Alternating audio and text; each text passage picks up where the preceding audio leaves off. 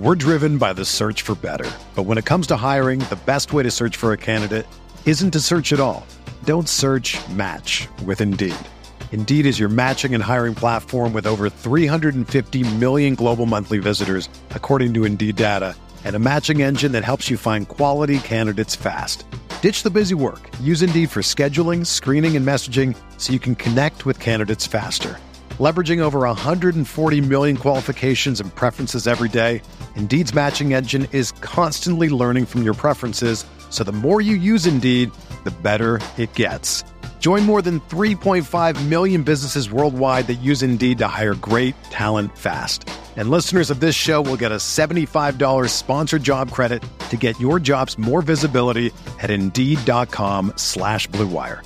Just go to Indeed.com/Blue Wire right now and support our show by saying that you heard about Indeed on this podcast. That's Indeed.com/Blue Wire. Terms and conditions apply. Need to hire? You need Indeed. Blue Wire. NBA Most Valuable Player, Giannis Antetokounmpo. Giannis trailing the lob. Giannis Antetokounmpo. 2 second. Middleton. Yes! Chris Middleton. Nice jumper. Got it. Giannis Antetokounmpo.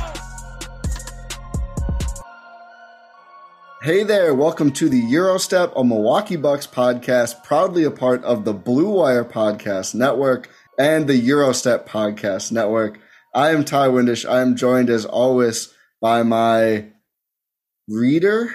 It's not really a good adjective. Co-host Rohan Kadi. Nice. Yeah, thanks much. Rohan, how's it going? I'm doing fantastic. We are 1 week removed. Exactly 1 week as we record, which feels impossible. It feels like it's been a decade, and also 2 seconds. Yes, it's a lot's happened in terms of like emotions, processing stuff like that. It's just been a whirlwind. I have to like realize, oh my God, I have to pay attention to my actual life now. Like I can't just use the Bucks as like a mirage, but here we are. I'm doing great. We have a great guest. Ty, who do we have?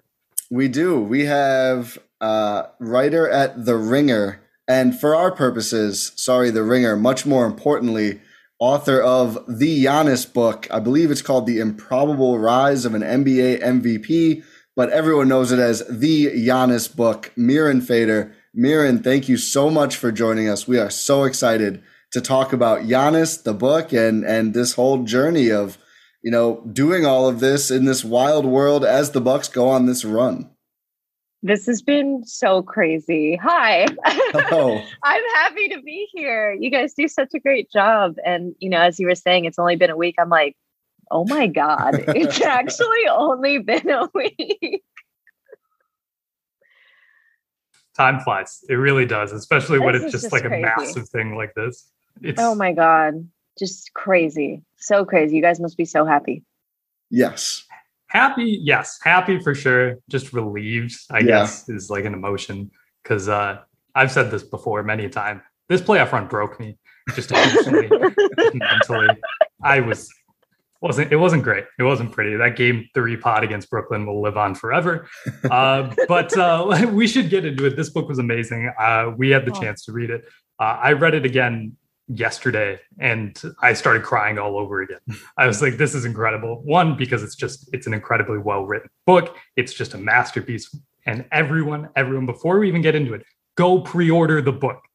Go make sure you pre-order this book. Make sure you support this wonderful author because it is wonderful. You're going to love it. So let's get into this. We just said we're 1 week removed from the NBA championship that was secured by the Milwaukee Bucks. If you were going to write another edition, something to this extent, we won't say a book, whatever. The future holds something. Let's say that happens. What would you focus on from this Bucks run?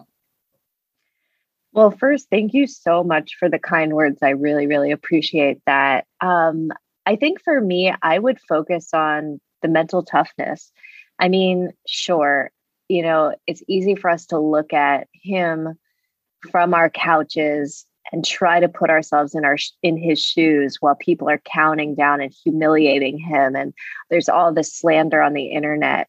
And I just think for all his physical gifts, for all the 40-point games, for all the 50-point game at the end, all the athleticism we saw on display, the mental fortitude to do what he did is just simply unreal. And he just doesn't get enough credit for that mental toughness and his basketball IQ and all of the intangible things that, so many people have fallen in love with. So I think I would focus on that more. We want to, we're going to do another podcast. I'll spoil that now. Plans have already been made for a deep dive into more just specifically on the book. But this one, we want to talk more about currently and some of the book parts that have already gone viral somehow. But just from reading the book again and just thinking about Giannis's story, was it almost like a perfectly like a microcosm of his whole life journey, like this playoff run, like the incredible highs and lows, like obviously not to the same extent, I think, as, Giannis's upbringing when he was younger, of course, but the fact that it wasn't perfect at all. I mean, they go down so horribly to Brooklyn. He has a really bad game in the Brooklyn series. People are saying he's not a franchise player, not a number one. And then, of course, against Atlanta, it looks like he's going to be out for a calendar year, a full season plus the rest of the playoffs, and he's back for game one of the finals. The fact that he just gets through all that adversity, I think a lot about the Bucks changed that allowed them to power through, like you said, with the mental toughness. But this almost felt like just what Giannis does his whole life in this playoff run of like, just keep going and find a way. Yeah, with him, it's like when you have gone through literal hunger or evictions, being so young and your parents just saying we have to leave, nothing really gets him too high or too low. So he's able to very much be an even keel person, even as everything around him is going so haywire and so crazy. He just has a comfortability in hard moments. I thought him crying at the end on the chair after winning was also such a microcosm of everything, because you can see that kind of deep emotion only comes from a person who has dealt with a lot and has overcome a lot, even just in those 3 weeks alone, or however long that stretch was. We always talk about athletes being built differently. I think Giannis is built differently in terms of mentally how he is able to compartmentalize pain and push through things that would break other people. He used to tell his brothers all the time, the tallest towers in the world can still be knocked down, or it's normal for the mind to relax. You have to get right back into it. And I just think that those are things he says to himself. And those are things that keep him going, even when everybody else is like, oh my God, it's over. Oh my God. Oh my God. There's just no panic in him, I think. It's really interesting you bring it up, because it seems like obviously you've gotten a sort of connection to Giannis through this process, through this journey of writing this book. And you said this before, you've sort of become like an adopted fan of this franchise in sort of a respect. So I found myself, like I said, I read this again yesterday, and this was the first time I'd read it post-championship. And I was thinking, there's so many just parallels. I'm not going to spoil it, obviously, but there's like, I can feel myself saying like, oh, this moment led to this, and that's just beautiful. This led to this. And it's just like, how did you feel that sort of thing as you're seeing like Giannis celebrate? Like, oh, I can trace back these moments and see them paying off in real time. Is that something that went through your mind? Yeah. Like, the mean mug. I'm like, oh my God, remember that one time where you had to practice it in the mirror because you just didn't have it? It wasn't natural. Or him, when they flash to him and he's telling his teammates, let's go, he's being very vocal. And I'm flashing back to the kid chapters where you couldn't pay Giannis to open his mouth, and he doesn't want to speak up. I think we're just watching the maturation of a person happen in real time. He's 26 years old. And it is fun to look back in the book and see these moments. I just mentioned like the crying on the bench. As you both know, like that early section about he would cry in public in Greece because he was so hard on himself when he didn't play well. And then to come to Milwaukee as a rookie, and Larry Drew, the former coach, would spot him on the bench tearing up and had to be like, we don't cry in the NBA. You can't do this. And so again, I see that same vulnerable, sensitive person. And I would call it emotional intelligence, So yeah, there's so many parallels. It's just funny, like the Bulls incident, you know, when he like beelined for Dunleavy and you see that fire and you know, it's just the first time where he really just showed what he was made of in a way like that. And then you see that fire now in these finals. It's crazy. It's really something. So you got invested a bit into the Bucks fan experience. There were some all caps text exchange, especially during the Brooklyn series. But what was it like for you? I mean, obviously not a lifelong Bucks fan, but kind of quickly indoctrinated through this process. And of course, you know, getting to know, whether through talking to him and his family, obviously the Alex Antetokounmpo feature you had previously written, as well as, you know, talking to hundreds of Bucks and former Bucks and other, you know, people who know Giannis. Like, what was it like with that kind of added sense of, I mean, I think we all feel like we know Giannis, but most of us haven't sat down with that many people and really like dedicated hours and hours and hours to trying to know Giannis well enough to write his story. So what was it like for you to watch, I mean, the whole playoff run, but especially, you know, him actually take over game 6, having his finest game to win the Bucks a championship? I mean, as you alluded to, my text messages were just out of control. And you know, I have the stream of consciousness style. Everyone in my life is like, hate this about me. And they've just accepted that that's how I type. And so the Bucks were just making me crazy sometimes, you know, just breaking from 3. I'm just yelling at the TV, like, please, for the love of God, go to the basket. And I'm just have not been this emotional because, you know, I'm not supposed to root for teams. I'm a journalist, but I'm so invested in this. And it's funny because it was really important for me to talk to Bucks fans and longtime Bucks fans for the book and Milwaukee natives, because in order to understand what Giannis means to the city, you have to understand the ethos of the people that have been there before him and after him. And they always describe this mindset to me as like hopeful worry. You know, we're hoping, but we know the Bucks might Bucks, and we're stressed and it's a toxic cycle. And I'm just going through all these emotions, and I'm deep on Bucks Twitter, and I'm making friends with everyone, and everyone is actually so nice to me. And I like relate to them, like, oh my God, I get this hopeful worry concept. You know, I'm so sorry. Yeah, I know. I get it now, you know, and God, I just, you know, I haven't felt like this in a really long time, but I also, you know, I feel this way with other athletes that I profile, like LaMelo Ball. When I watch him, there's just a part of me that's like, just human to human, like, oh my God, I remember you as a 15-year-old talking with you about this hard things in your life. And so when I saw Giannis in these playoffs, I just kept picturing the young him, you know, talking with his childhood friends. They talked about going to the top of this mountain in Athens and looking out at all the famous sights and all the rich things around them and just dreaming that they could be there. And this friend sent me a photo of them, and that photo is in the book. And just looking at a young Giannis, you know, probably 14 in that picture. And then thinking of that as I watch him on the screen, it's just so crazy, you know? I'll never sit here and say I know an athlete through and through, because you could know someone for years and you don't even know them, you know? But talking with 221 people, talking with a family, talking with so many people close to him, including him, I think I just have such an appreciation for all the things it took to get him there. And the one thing I always hear about people is like, you could just tell Giannis feels so grateful to be there. He just still has the same gratitude. And it just makes sense to me in ways it hadn't before embarking on this book. Like, of course, he still has that gratitude. He is only 10 years removed from picking up a ball, really, for the first time.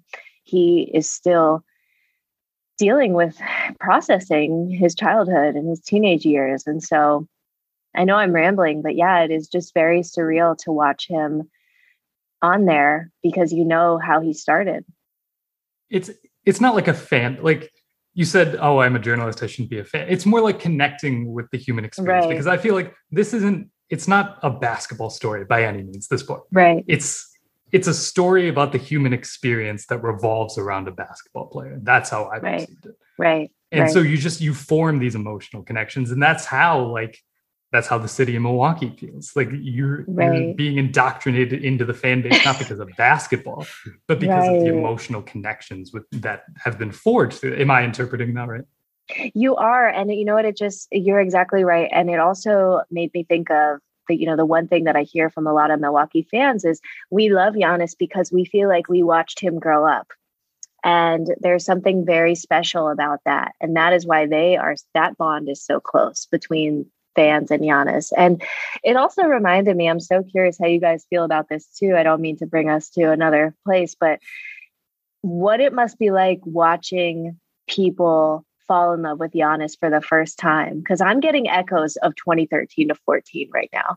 I've heard from people that know nothing about basketball that are like, oh my God, this Giannis guy, like he's so interesting and so compelling and just so thoughtful and so humble. And it's almost like when he was a rookie and everyone was falling in love with him and finding him to be so endearing. It's like happening all over again on a bigger stage. It is. What's wild to me is, I mean, that's been great. And it's always, I think Giannis is such a great player and person to get people into basketball. My favorite Giannis thing still is just his like absolute lack of any sort of fear toward failure. I mean, the clip of him and PJ Tucker talking about he's airballed free throws and everything else. And it's just phenomenal. It's who he is. But my favorite thing is like diehard fans, like try as they might, can't seem to dislike him. And I think that's so cool. Like when I watched the Chick-fil-A Instagram live, an iconic moment. I really want to get your thoughts on that as well. But I was really expecting like you know just how the internet is, like, oh, he's holding up the whole line and everything. Oh, he's getting 50 for the points he scored. Like, what is this? And like everybody else, I was just like, this is incredible. Like, this is great. Like, this guy took the trophies, stole the trophies, went to Chick-fil-A. I love that it was just like Mariah drove him. It was just like them in the car. Like, that's not how NBA superstars operate, but that's Giannis. And for me, just seeing like everyone be pretty positive of like, he's unimpeachable now. I mean, he dropped 50 points, a lot of them just him scoring all sorts of different ways, 17 and 19 from free throw to close out the finals. And I don't think he did anything very unlikable throughout the whole process. I mean, you look at right after he does that, he goes and finds his family first. He has the moment on the bench. He calls TA, which I have a couple TA questions to ask. And then he, at some point after cussing on TV and shouting out Chris and Bud and everyone else, he goes and gets Monty Williams and brings him to the Bucks locker room just to be the ultimate sign of respect. And it's just like, it just feels like he's made so few moves, even over the last emotional, draining few weeks, that that are unlikable. And I just think that's him. I mean, he's just always been him. And I just think it's been so cool to see someone succeed without a ton of resentment coming. So I think that's all too common, especially in sports. Yeah, well, and because that is a testament to how genuine he is and how much people can feel that, my favorite part of the Chick-fil-A thing was that he asked the woman, do you mind if I, again, it's like that he doesn't try to do that. That's who he is. He's just very thoughtful. And that's why when I see people say, oh, can he be the face of the league? Is he relatable? I'm like, he's like the most relatable. Like you can't find someone more relatable or likable.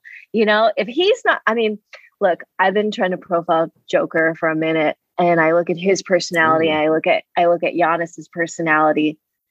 It's just so clear to me that they're both fantastic players, but Giannis's personality is just so vivacious and you would want to market him. I don't know how he doesn't have a sponsor deal from literally everyone.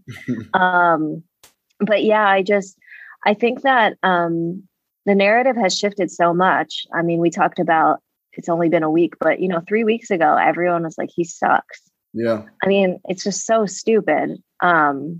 Really, it's just so stupid because he is, and now everyone's like, have you seen a more likable player? So I don't get how these things are written. My favorite part about the Chick-fil-A thing actually was it's my recent favorite because I just thought of this as I was rereading. I have like a full page of notes here. There's a There's a line on. You have a full page of I thought you meant just on the Chick-fil-A IG Live. Yes, no, I thought you just had I wrote a full typed essay up. Yeah, 600 words, just breaking down. There was a lot that happened, really. There was a lot. His order alone is probably a couple hundred words. There you go. But the line I was drawn to was, I'm not going to give the context. I'm not going to spoil the book. But Giannis was thrilled, especially when they took him to get a giant meal of chicken wings and Sprite.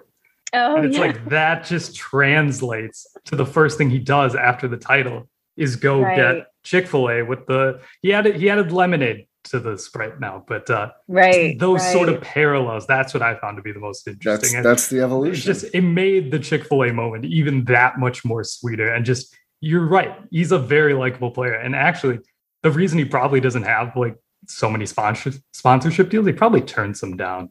Yes. I assume. Yes, he does. And it's funny though, because what you just said, I forgot about that. That's a really good connection you just made. The one anecdote that I really love that really just shows he's never quite outgrown this like big kid, way of approaching things in these restaurants is like he would go with his best friend at the time, Ross Geiger, to Chili's late at night to get, similar kind of food because they had the specials and the deals. And Cheesecake Factory was what he called his fancy meal. And, on his birthday, they would give him, the sundae. And Giannis didn't realize the custom of getting a free sundae on your birthday. And he goes, Ross, I think they gave it to me because my 3 magic letters, NBA.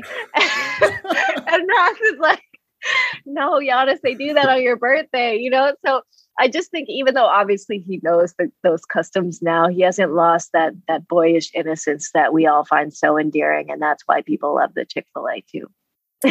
I can't wait for, again, I'm just going to keep teasing it, the second pod, because I want to dive into some of the stories. Not the whole book. Everyone go buy the book now. Buy the book again once it's out. But some of the, like a bunch of the Greece stuff I had no idea about. But the early Milwaukee stuff, like just not a lot of that got out because most media outside of, the local folks that really had been doing this for a long time, like no one cared nationally about the Bucks and Giannis yet. So I was learning some things and I was like, these stories from like, with him and the trainers and coaches are just absolutely incredible.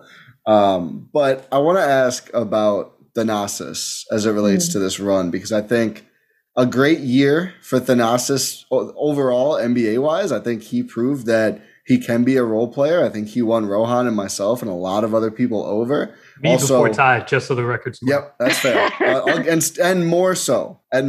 You were going for TA playoff minutes. I wasn't quite there, but maybe by next postseason I'll be on board with that too. But I think, and also, quotes like Giannis talking about, he drives me to be more of a vocal leader. We mentioned earlier that he has been bigger in this role. I do think having Thanasis around for that reason alone was great.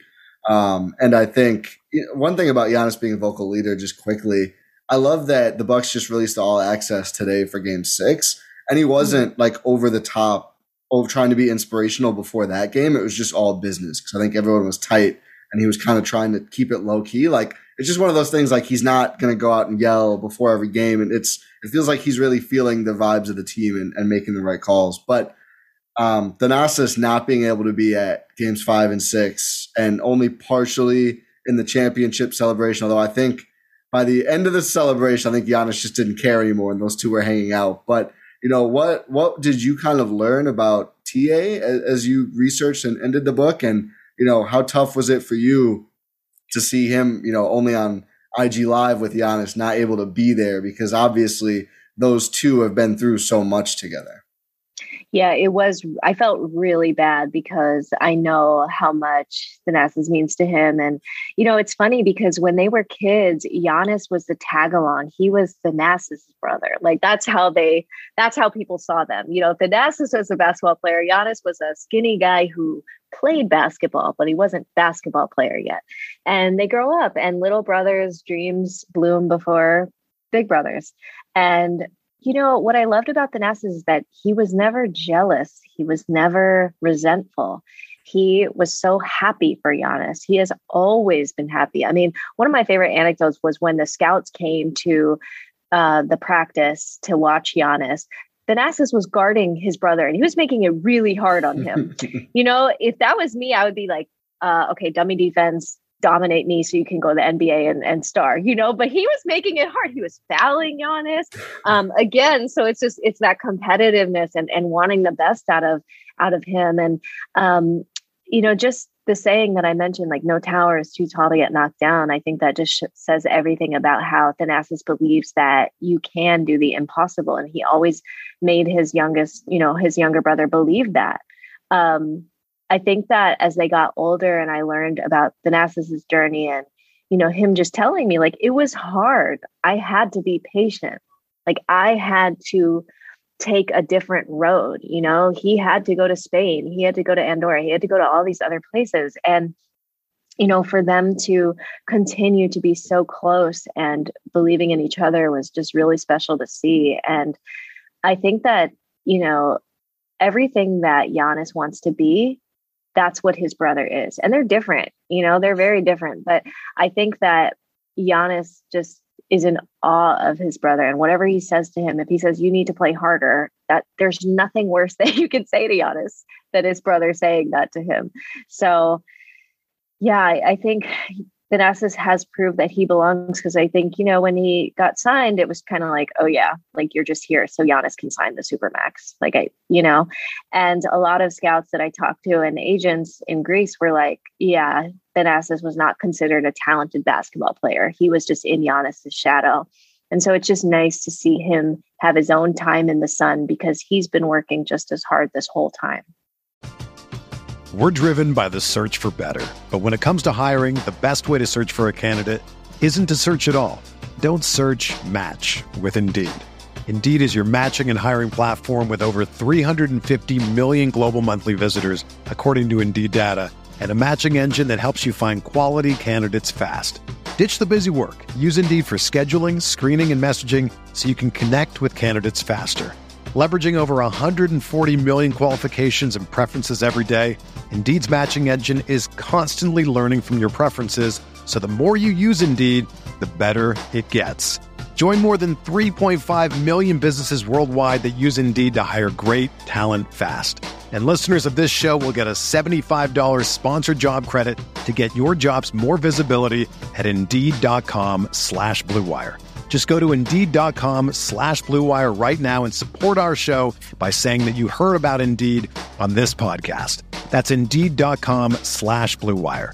Terms and conditions apply. Need to hire? You need Indeed. Another day is here, and you're ready for it. What to wear? Check. Breakfast, lunch, and dinner? Check. Planning for what's next and how to save for it? That's where Bank of America can help.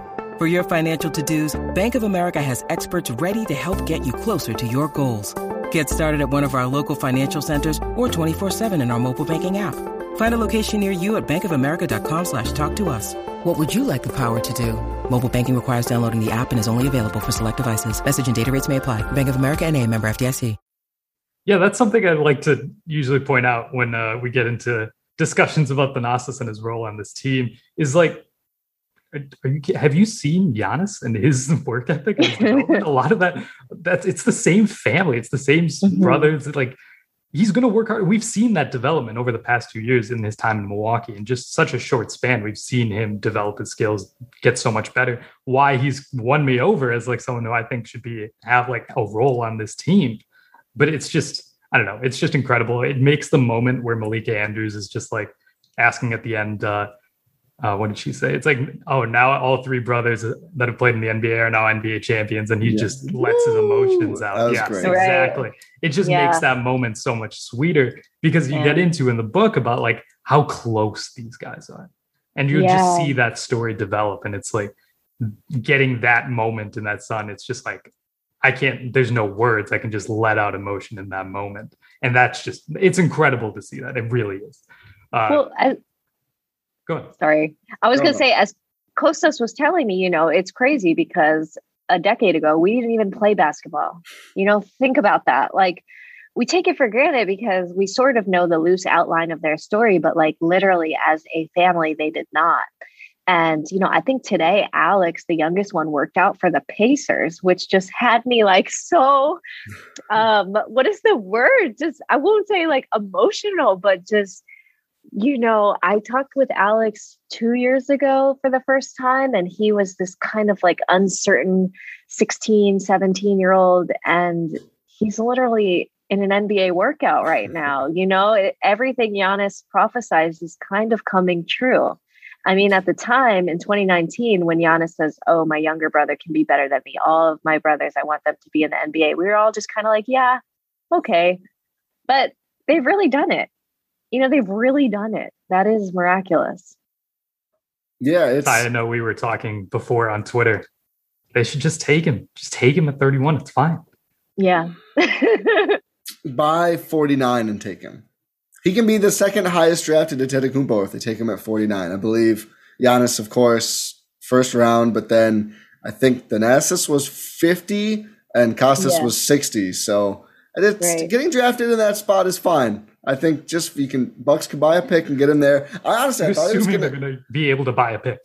You can always buy a pick in the late second round, but honestly, I didn't think he was going to get drafted. There hadn't been much buzz. I know he went overseas and played in, I think, Division 3 or 4 in Spain mostly. He signed with a higher division team, but didn't play there as much. But I do think it's interesting. The Pacers, the team to work him out, they do have picks 54 and 60. So a real shot he does get picked. And I think, it would be cool, even if it's 60, to have all 4 of them even just get drafted and be NBA players in that sense. And I do think if they draft him, he'll play a bit in the league at least.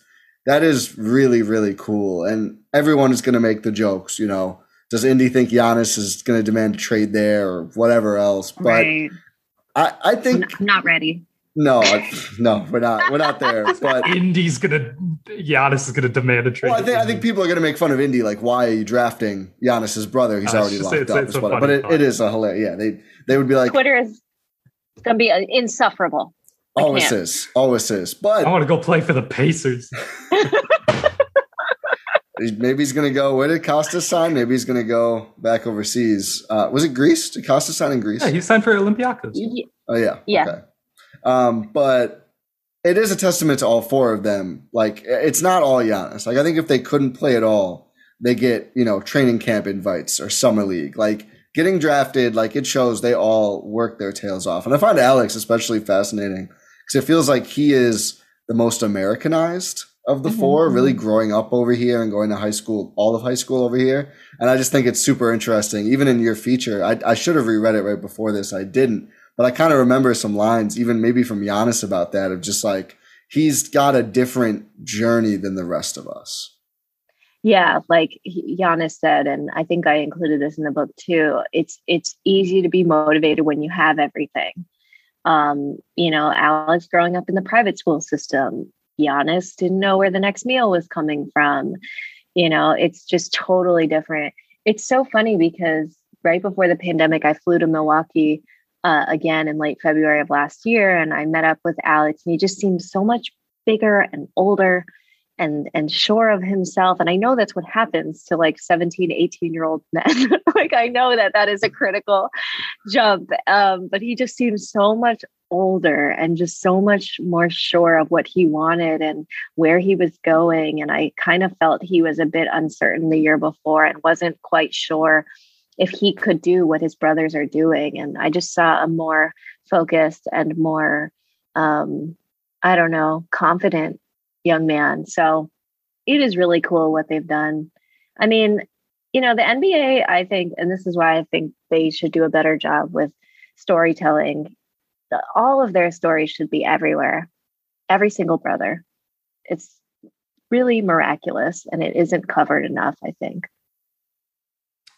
Speaking of stories to be told, Ty, you like that one? Yeah, I did. That was good. Okay. You've gotten to know like a lot of Giannis teammates. You mentioned that there's a lot of interviews with former teammates in the book.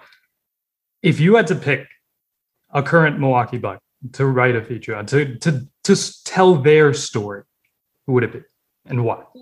Bobby Portis, hands down. Wow, yes. No hesitation. The perfect answer for Rohan. Oh my God. Like, I'm just so enamored by his game and his journey and his hustle. I just love guys like that. You can tell that Bobby has an insane amount of belief in himself. And I don't think we can appreciate how hard his journey is. I mean, think about like, what is the percentage of guys that make the NBA? Like less than 1% or something, or 0.1 or something. Bobby, like, I can't say it enough. Like he played his role so well, and he made this incredible leap. I love it. I really would love to profile him. I think one of my favorite Bobby things is I think he's been surprisingly, for, a role player who's not going to be focused on a ton, although he is Bobby, so he kind of is, but pretty candid about like going through like depression and just having a really hard time during the pandemic, seeing most of the rest of the league in the bubble and his team not being there. Like that really got to him. And I think it was cool of him. It was for him, and not that, he had an obligation to, but the fact that he shared that when talking about this, and feels like he's been very candid all along, but in a very, like, he is so genuinely Bobby in such a cool way. And I think, I think really turning a lot of narrative in multiple ways this year, right? Like not even just, good stats, bad team guy. No, the guy doesn't play any defense. And I think he got better on defense this year, but that's how you turn a narrative like that. But also, I mean, like the Mirotic thing, I feel like, he's kind of talked about that more, and it's come up that like, I didn't sucker punch him. Like it's a story you can ask, but they kept me and offered me the qualifying offer and traded him. So come to your own conclusions, basically. So I think it's been such a cool year for him. I feel like he got the perfect result that he probably wanted when signing with the Bucks, right? Is image rehab, really proved to myself, I think first, and everyone else that I can do this on this high level. And now he's got a chance to cash out, and good for him. And I think Bucks fans are very understanding of that's kind of how this is probably going to work with him. Would be great if he stayed. Would love if he stayed. If you can get $80 million guaranteed, Bobby, go right ahead. But it's been awesome to watch him this year on the court, and just talk about a guy Milwaukee has embraced quickly. I mean, the Bobby chants, like second only to Giannis in fan excitement, I think. Totally. I'm going to manifest a Bobby profile right there. He's talking to everyone right now. I mean, if you... He is literally he's talking to everyone. You could probably just add him right now on, hey, Bobby, would love to talk for a story. You're going to get a DM. We've tried it. It hasn't worked for us, but... They'll just hop into Twitter space right away. Okay, let's do it. We can transcribe this later. So I want to talk a little bit about some parts of the book that you released an excerpt, a great excerpt. Okay. Again, it's a drop in the bucket of the great Giannis stuff in this book. But it was awesome to see everyone else who wasn't fortunate enough to be able to read it so far react to some of these stories. I love that the Nick Batum thing took off. And I don't love it for one reason. I'll tell you why I don't love it, Miriam, and I wish you picked a different section. That is a vet min candidate for the Milwaukee Bucks who is not going to sign him. He is not anymore. He's not. What do you mean? No, he's not. No, he's not. Come on, man. He's staying with the Clippers. I don't. They have other forwards they need to worry about staying with the Clippers first. I don't think Nick Batum is a priority, but he's definitely not staying now, or he's not coming to Milwaukee now that he read this excerpt about. Yeah, it's okay. It did bum me out a little bit, but he's probably staying anyway. But I think that was extra funny, and I liked it because, like, now it wasn't just Giannis's. Was it Oppenheimer who said that? I forget. Yeah. It was Oppenheimer.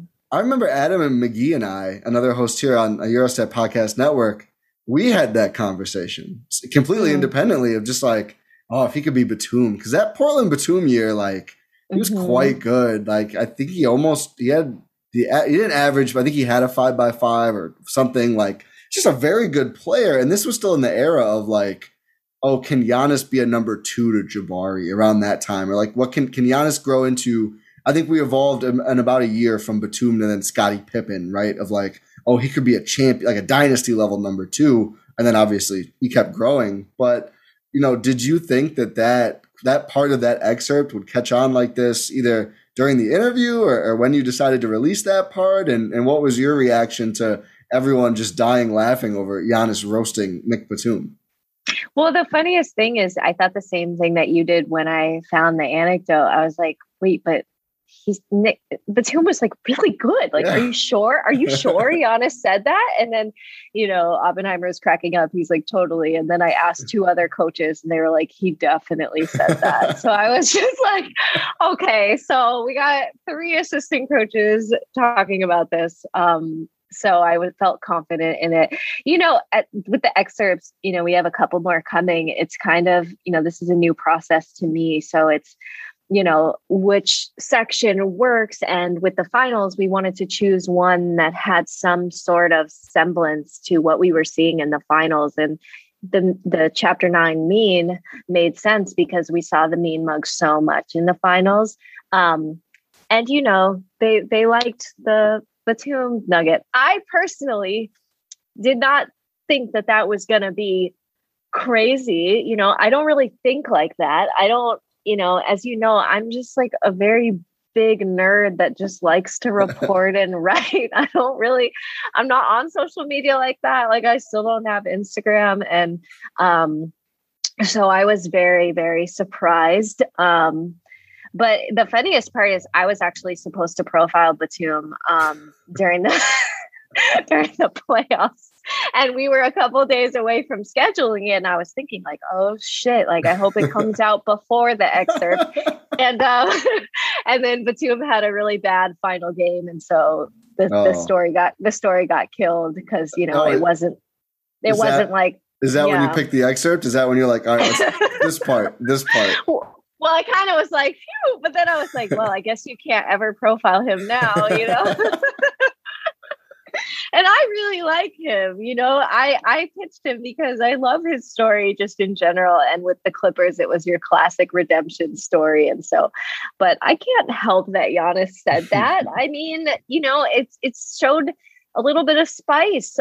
He wasn't just this adorable guy, just happy to be there. He believed he could compete with the best. As you remember in the part about Carmelo Anthony, he tells Oppenheimer, I'm going to bust Carmelo Anthony's ass. This is 2013, peak Melo.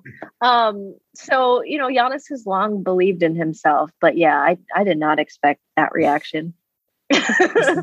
Also, real Vetman candidate, Carmelo Anthony. Don't release that excerpt. Well, now it's on the pod. Great. Now someone's gonna. If that wasn't already in an excerpt, that's gonna get aggregated now. No, trust me. Once you read the book, you'll want Melo on the team.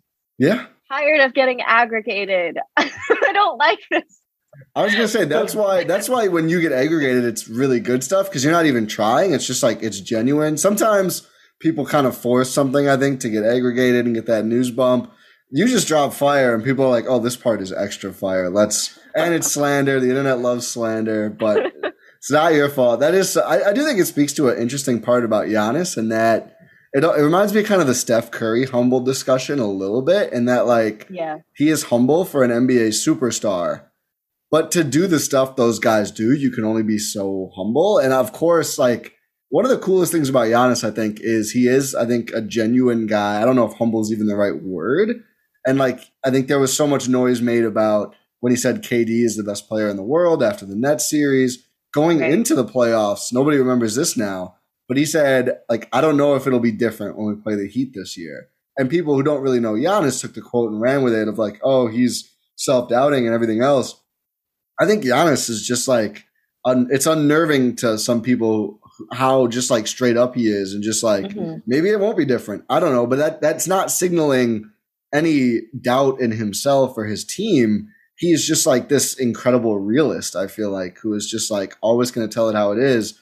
But I think the Batum thing makes sense because I bet Giannis wouldn't have said he's better than Batum that year. It was about if I'm only going to be Batum. And I think that's the thing with Giannis is he always saw down the road, I will be there. He was probably thinking when he said the KD thing, he's the best player in the world for now. Like, it wouldn't surprise me at all if that was in the back of his head during that quote. This is why I didn't take the Batum thing as slander. No, I don't think so. Thank you, Rohan. Thank you. Even though it comes off as slanderous, I don't think it was meant to be slanderous. The way I interpreted it is that when Giannis took this journey and he wanted to, and he's in the NBA, he's not going to the NBA to be Nick Batum. He's going there to be the greatest. Yes, thank you. Nick Batum, incredible player, especially at his peak. Just great. was never the best player in the league. Not even close, never even in the discussion. If anyone had those thoughts, just watch basketball. It's just, sorry, now I'm slandering Nick Batum. Yeah, there is slander. And you're more so slandering, I'm sure there's some account out there, Nick Batum Stan or whatever. Like don't invite it, Ty. Just let it No, Ty will get the tweets anyway. It's fine. Yeah. If Nick Batum season wants to come at Ty, it's fine. Like, it's all good. But that's the way I interpret it. He wants to be like a pantheon player. Yeah. He doesn't want to be a Nick Batum. So I don't think it was slander. It came off as slander, but I don't think it was slander. That's why I was annoyed, because I was like, Giannis wasn't dissing him. It's essentially saying, like, I want to be the best to do it. And I have high aspirations for myself. Like it. Yeah. But that's what happens with the internet. You know, people don't, it wasn't like a current quote. And then some aggregators acted like he just said this yesterday and didn't even bother to read it and say, yeah, this was back in 2014. So that's why I just hate that stuff so much, because it's just not responsible. If we're talking about stuff that's already been released, there's been talk about Jason Kidd and his story in Milwaukee. She just laughs. That's amazing. So this is a Buck-centric podcast, obviously. Jason Kidd and the Milwaukee Bucks, the fandom, not the greatest of relationships, I would say. Would you say that? We're not big fans, generally. There are a few rare exceptions. As a majority. Yeah. Just not on the greatest of terms. So when it was announced, and just like even leading up to it the years prior, it's like, oh, he's in the running for this job. He's in the running for this job. It's like, okay, have fun with that. That'll be a good job. Good job. Great on you. And it's just like, he gets hired by the Mavs, and Bucks fans are just like, when does Luka want out? When is that going to happen? How do we get Luka on the Bucks? This is fantastic. Because Jason Kidd and this Bucks team have such a fractured relationship. And a little bit of that is explained in the book, and some parts have come out. When you were researching and like getting information on this, how did you sort of digest that information? Be like, oh, was Jason Kidd actually like a bad coach in Milwaukee? Were his methods really that bad? How did you sort of interpret what you learned along the process?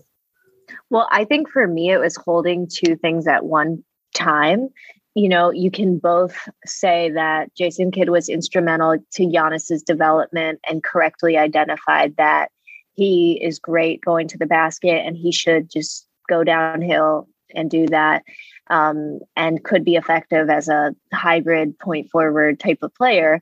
But at the same time, his methods were really manipulative and destructive. And, you know, as you both have read, there's so much more than in that excerpt that really show that it, you know, the way he approaches things just really goes beyond the pale at times. And, you know, Giannis didn't always agree with Jason's methods. And so, you know, for me, when you're writing a book that's like 120,000 words, you have to flesh out each person in his life. You know, the first coach that ever discovered Giannis, Spiros Velianatis, he's a character. Jason Kidd, he's a character.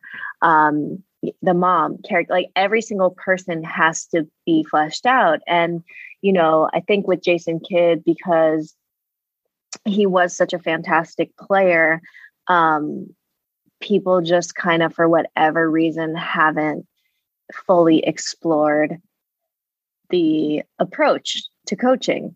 And I think as society has evolved and more people have become aware of his transgressions off the court, there's been new discourse about him and how he thinks and operates. And for me, I was just trying to understand, like, is the way that he treats other people the same as the way he treats Giannis?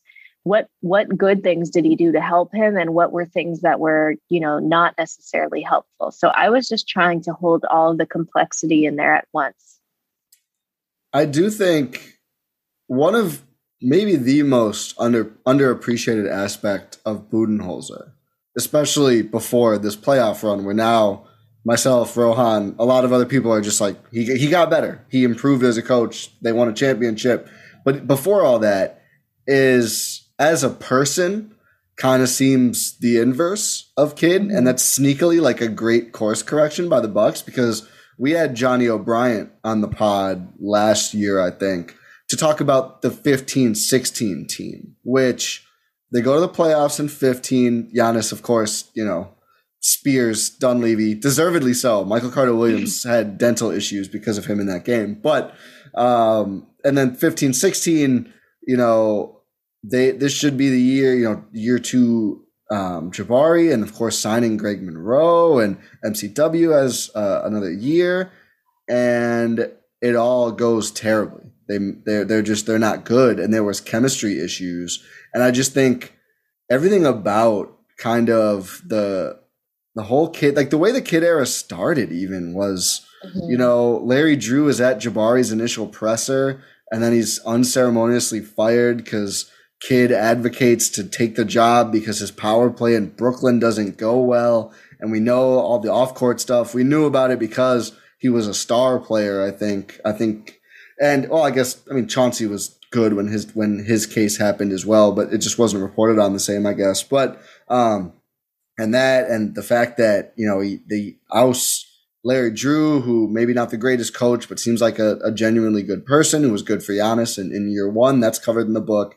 And then all the stories. And I think most fans have honed in number one on the jump shooting. If you go look at Giannis's rookie year, he's a pretty good shooter. He's got a good form. He's never gotten back there. I think he did get much better at going to the basket. Kidd certainly helped some of that development.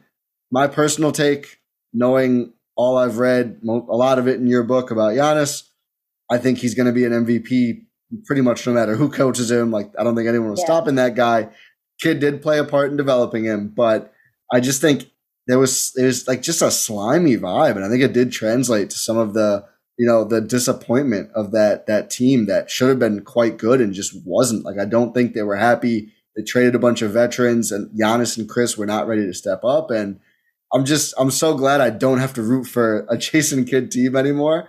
I didn't even mention the drink. The hit me. What does he say? Hit me? Is that what he said? Run into me? Ty Sean Taylor, I think. Yep. The player in Brooklyn, like cheating on the game. Like, I'm just so glad. I actually do feel bad for the Mavs folks. They weren't that annoying about trying to court Giannis before he re-signed. And the way Luka is, stuff was coming out about Kidd in Milwaukee. Yeah. We've heard stuff come out about Luka and Rick Carlisle in Dallas. Like, Luka is yelling at Rick Carlisle in the middle of games, and I just can't imagine what's going to go down between those two next season. I just don't understand, in the sense of, like, there's so many amazing candidates out there. And I literally don't understand how, I guess my cynical brain can understand how he would get a second chance given his off-court transgressions because of the way as a society we don't value women. And I can see that 100% happening. But, like, players literally do not like him. They don't. I've never had so many people say, Mirren, I need to go off the record, or like, I don't want to talk, or like, it's complicated. I just want to make sure I'm not portrayed in a negative light. And, I've just, and then, Jason Kidd obviously declined to comment for the book. And so, which is not surprising, but, when he was hired, I was just like, that's interesting. I wonder, because again, like, I think I'm able to hold both of these things at once, that I can respect old school methods that try to motivate people. But, I think once people read, like, for example, the Larry Sanders anecdote in the book, they're just going to be like, wow, maybe if we were looking at Larry Sanders through a 2021 prism, totally have a different reaction. Yeah, that's what I was going to bring up. I'm glad you brought it up. Just think Larry Sanders when you think of Jason Kidd when you read the book. Just And that'll tell you all you need to know, realistically. Yeah. I think, not to talk too much about Kidd, but I think the worst part, the Mavs of all organizations to bring on someone like that. Like the org among all others, Portland's getting close, but that simply should not be able to skate on any questionable characters given what's happened there in years past. And it's tough. Like, I genuinely feel for like fans of the team who obviously have no control over this and just want to cheer for the team. Like, I feel more for, victims involved in these various scandals and cases, but it is tough that, we have Luka, it's great. And this huge scandal of horrible management comes out, and that sucks. And then, Jason Kidd's going to be our coach, and he hasn't been a good coach or a good person. It's tough. But yeah, certainly, I think now you can understand, if you didn't initially, why the Fire Kidd Avi was like 3/4 of Buck's Twitter by the end. Do you know about the Fire Kidd Avi? Did this come up in the research? No. Like everyone's profile picture on Twitter was the same circular graphic of like an animated kid face, and it was #FireKid. Oh my god! Like, it spread like wildfire on Buck's Twitter. Like, I think everybody was out. It originated on Reddit, right? I'm sure it did. It seems like we'll have to look in the description or something, give a nod to whoever first made it, but like, there were so many, like, you couldn't tell accounts on Twitter apart because everybody had that picture, and a lot of them had #FireKid in the display name. This is how long ago that feels to me. Kidd gave an interview to Howard Beck. Do you remember that article for Bleacher Report right after the firing? And Kidd legit comment. Yeah, he commented, like, it was, I think that, to me, that's an artifact of like media circa whenever that was, 2016. Jason Kidd would never do that interview now. And it speaks to Beck's expertise and all around awesomeness. But yeah, when I saw that, I revisited it for the book. I was just like, oh my gosh, imagine him commenting today. It just wouldn't happen. They just ignore it completely. Just ask Dan Gilbert. Yeah, exactly. We haven't heard from that whole org in quite a while. Yeah, I forgot. He kind of threw. It was a bad look for Giannis because he basically told Howard Beck that Giannis didn't want to see me go or something. Which I think that every time a story comes out, someone the Bucks should trade. It's like, he's close with Giannis. Almost everyone who's been on the team, maybe everyone who's been on, except for early days, Chris was quite close. Like, Giannis loved MCW. Giannis loves a lot of guys. Right. It just happens. I just think when you go to war with Giannis for long enough, that's just how it's going to be. But it's interesting. But yeah, I forgot that ended about as poorly as it started. Your new Dallas Mavericks head coach, everyone. No one else. Literally, like, seriously. Yeah. Come on, like David Vanderpool, Becky Hammond. Yeah. Oh, wait, Udoka get the Celtics job. Yes. Right? Yes. Yeah. Okay. Good for him. Yeah. He seems like he's going to be awesome there. I guess quickly, I think this was all the questions we have written down. Rohan might have more, but I want to, because I kind of mentioned Giannis and Chris a couple of times. I think there certainly it's covered in the book that their relationship wasn't great, and then they grew together and everything else. What was it like watching? And of course, the main focus is Giannis, but the other guy who's been there that long on the team, what was it like watching Chris? Do you feel any attachment there? And what are your thoughts on Chris Middleton, who's now, again, unimpeachable NBA champion, which rules? He was so fantastic. I mean, there were so many times where I was like, oh my God, no, you're the MVP. I was just like, give him the votes. He was just so good. It's funny because I always think about that scene in the book. I guess I won't go into it too much detail. I'm sure we'll bring it up next time. But basically, Kidd is like, who's the best player on the team? And, Middleton was the leading scorer at the time. And Giannis was just, everyone was like, Middleton. And Giannis was just silent. And Kidd was playing these mind games to get Giannis to say, I'm the best player. And he finally does. And it was a turning point for Giannis to assume that leadership, but it also motivated him because he spoke it out loud. So now he had to go back up his words with actions. But I think after that point, him and Middleton really learned how much they need each other. And there doesn't have to be one leader.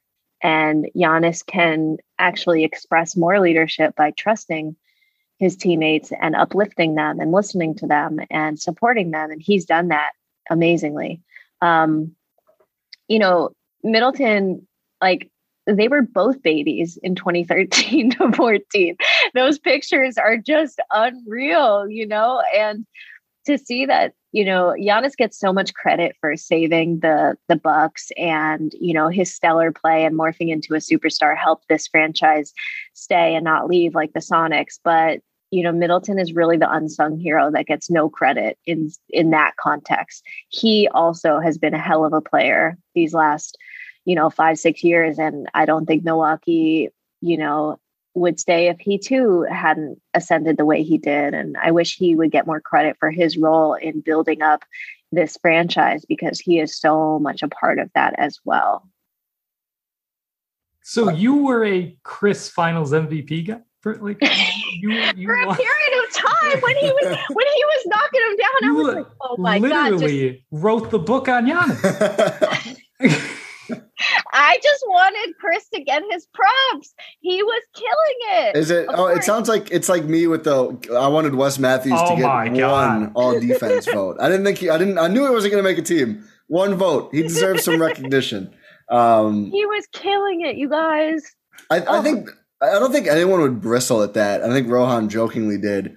But for not the Batman Robin narrative that became a thing during the playoffs. And I think it's actually, it ties into what you just said about how Giannis kind of evolved and was able to trust his teammates more. We've talked about on the pod a lot. He played more like a center as the playoffs went on. It's really hard to tell a back-to-back MVP, you need the ball less. You need less shots. You need less shot creation. It's so hard to do. It's harder to actually have the guy do it than it is to tell him. And I think they kind of turned that whole dichotomy on its head, because Giannis was Finals MVP. He was clearly the best player. Chris was handling the ball in and hitting the big shots in a lot of those situations. And I just think, again, it speaks to both of their characters, the fact that they had spent all those years together, that they just ignored it the whole time. They didn't care at all. Maybe my favorite Chris thing is in the post game, somebody asked him, I think it was Eric Names. I think he was like, I know you've always said you don't care, but does it feel good to prove these people wrong that didn't think you could do it? And he literally was like, I still don't care. I don't get satisfaction from that. I don't care about that. I'm just happy we won a championship. But I think it's just so cool that they were able to be so egoless in a way. Like, Chris wasn't going to go be like, I am Batman. And Giannis wasn't, perturbed about the comments, like they were winning. It's just such a cool thing. I love that that's how they did it. I mean, one of my favorite aspects of Giannis's game is his passing.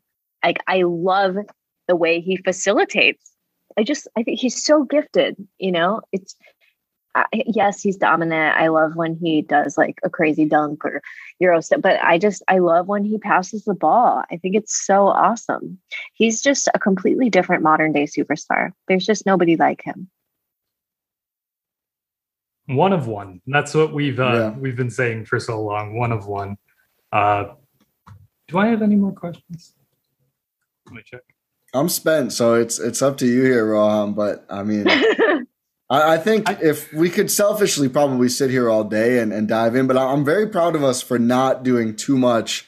Tell us the story behind this anecdote, because I can't wait to just focus solely on the book. But 1 week after championship, I'm glad that we could, really cover all that stuff that, the book has been written for a while. It wasn't able to include the championship in the book at this point.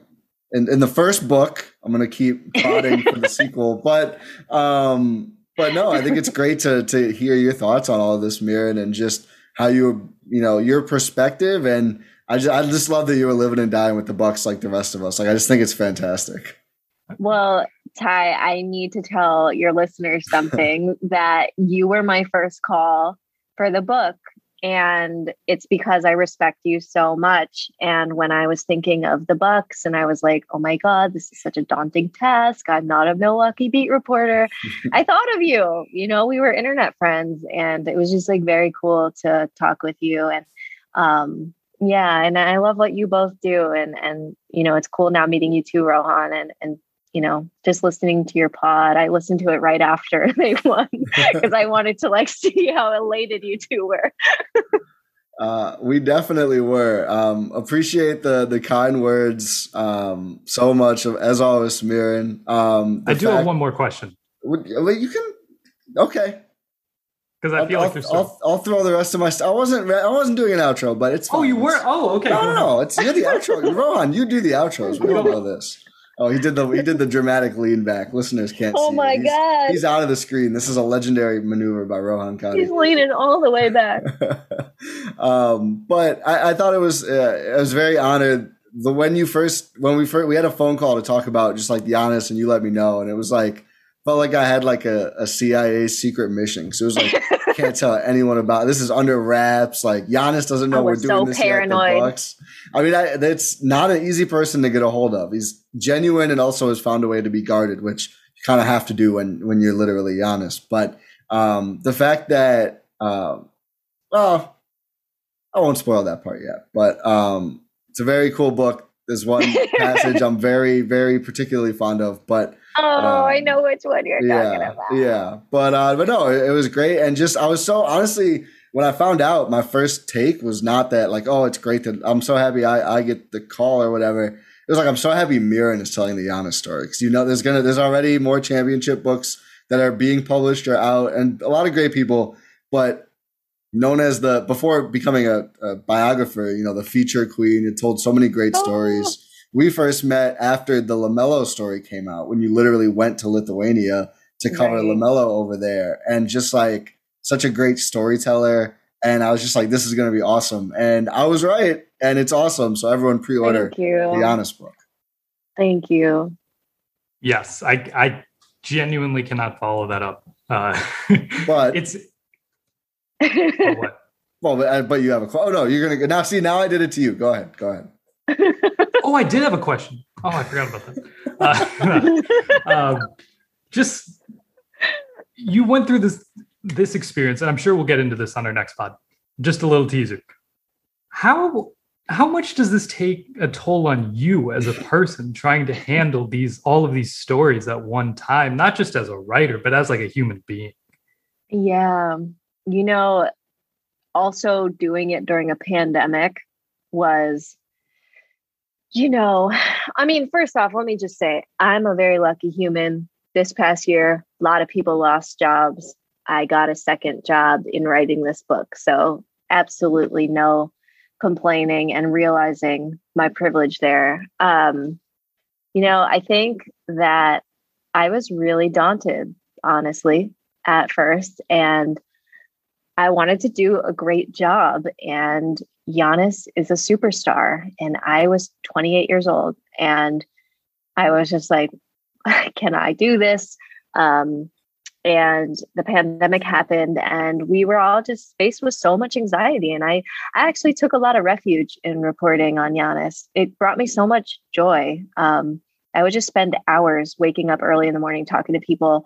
It was their nighttime in Greece. And when I would do a 3-hour interview and get one anecdote, I would just feel killer joy. Like, I couldn't really go anywhere. I couldn't leave my apartment. I wasn't seeing any humans. It was just me and my recorder and my notebook. And honestly, as much anxiety as it brought on and as hard as it was, because I only had a year to do this, and my publisher put me on a 20,000 a word a month deadline, and I changed jobs during the pandemic, considering and I was just dealing with general like isolation, living by myself in a pandemic. I felt really lucky to have this project, and it really just brightened my spirit, because you could not write about a more lovable person. And it also made me like really fall in love with book writing, and like, I want to write multiple books, like it just made me be like so hyped, like what's the next one, and what do I do? So, it was really, I don't think there will be anything harder than this, working in another language with a translator in a pandemic over the computer with 1 year, not knowing where your guy is going to go for free agency, all this trauma. And I would do it all over again if I could. That was like Kanye vibes before everyone hated him, like 5 beats a day all summer for 3 summers, right? Like, wow, I hadn't even thought of, doing, I thought of it a little, but wow, I had not thought about the translator aspect. That is certainly a unique, and it's actually fitting for once, book writing process, but hats off, because you definitely crushed it. Thank you. I'm so excited 100%. For our second pod, you guys. I mean, hello, I'm excited. Oh, me too. I have plenty to talk about there, or to ask, because I don't know the answers, and I genuinely want to know. But like, seriously, I asked that question. It's good to get the human experience for it too, because that's, again, like I mentioned earlier, that's what I took from this book. It's a book about the human journey, about the human experience. Everyone who reads this book will be able to find at least one aspect where you're like, I can learn something from this. I can take something away from this. So even if you don't care about basketball at all, you will still find love in this book. It is an incredible story. It's incredibly well written. It could not be told by anyone else besides the best storyteller in the NBA, because that's what this is. It's a story being told. And that's what the most important thing is. And everyone, make sure you go pre-order the book. Giannis, The Improbable Rise of an NBA MVP. August 10th is when it's released. You can pre-order now. Wherever books are available, buy it for you, buy it for a friend, buy it for your parents, buy it for everyone. Make sure you cook those books. Yeah, literally. Cook the books. I like it, Ron. Just make sure you get those sales up, because it is 100% deserved. You will enjoy this. You will feel all of the emotions while reading this book. It is absolutely incredible. I cannot say enough about this. Cannot wait for the second podcast. Make sure you not only buy the book, check out all of Miran's writing at The Ringer, which is incredible. Thank you. It's it's hard to find a better person to root for in this business. So thank you for your time, and thank you all to the listeners. Wow, I'm stumbling, for listening to this episode of the Eurostep here on the Eurostep Podcast Network, as well as the Blue Wire Podcast Network. If you did enjoy the show, make sure you leave a 5-star review on Apple, wherever. I think it's just Apple that does reviews. Make sure you're subscribed on your podcast platform of choice. And again, those 5-star reviews, I'm going to mention it again. An international one, right? Let me look. I'm looking right now. As I look, Miran, do you have a feature coming up to plug? This is usually, we would think to do this earlier. We're so book focused. Rohan mentioned it. You're still writing features as well. Is there anything in the works to talk about? I have a NBA draft feature tomorrow coming out. So today, as people listen to this, so go find Miran's features. So yeah, I'd love if people could read it. It's been on a prospect or just the whole draft. Yeah, it's on a prospect. So that's coming out tomorrow. It's been the crazy. Again, you said at the beginning of the pod, like, it's been a week. I'm like, has it? Because I wrote 2 features, and I've been doing all these interviews, and I'm like, I don't know what time it is. What is it, dinner? Like, I just don't even know what. That's awesome. I can't wait to read that either. Unfortunately, given that you're profiling them, probably not someone the Bucks will get at 31, but still going to be a great feature to check out. We have a review from Greece, which feels very fitting given this podcast. I don't think I've read this one. If I have, oh well, it's worth it. Kevin_Jim via Apple Podcasts from Greece writes, it's 5 stars, of course. Only gets read if it's 5 stars. Folks, leave a 5-star review and rating on Apple or wherever you listen, but mainly Apple. It helps us the most. Best Bucks podcast out there is the subject line, starting strong. I love everything about this pod and its hosts. What an awesome review. Thank you, Kevin_Jim. Very nice of you. Didn't even say any of us are hit or miss, which is appreciated. You guys are awesome, and you should know that. Okay. Thank you. Maybe this was Miran's review, so I'm through a Greek VPN. The burners, okay. No, that is a great review. Thank you for that. And again, make sure you leave your own review so you can get that read out here. Again, make sure you're subscribed on your podcast platform of choice. Pre-order the book. I can't emphasize that enough. Check out Miran's feature that is coming out today. As you're listening to this, make sure you find that. Check that out. Thank you all for listening. Go Bucks. They still won the title. Still enjoy that. And we will talk to you next time.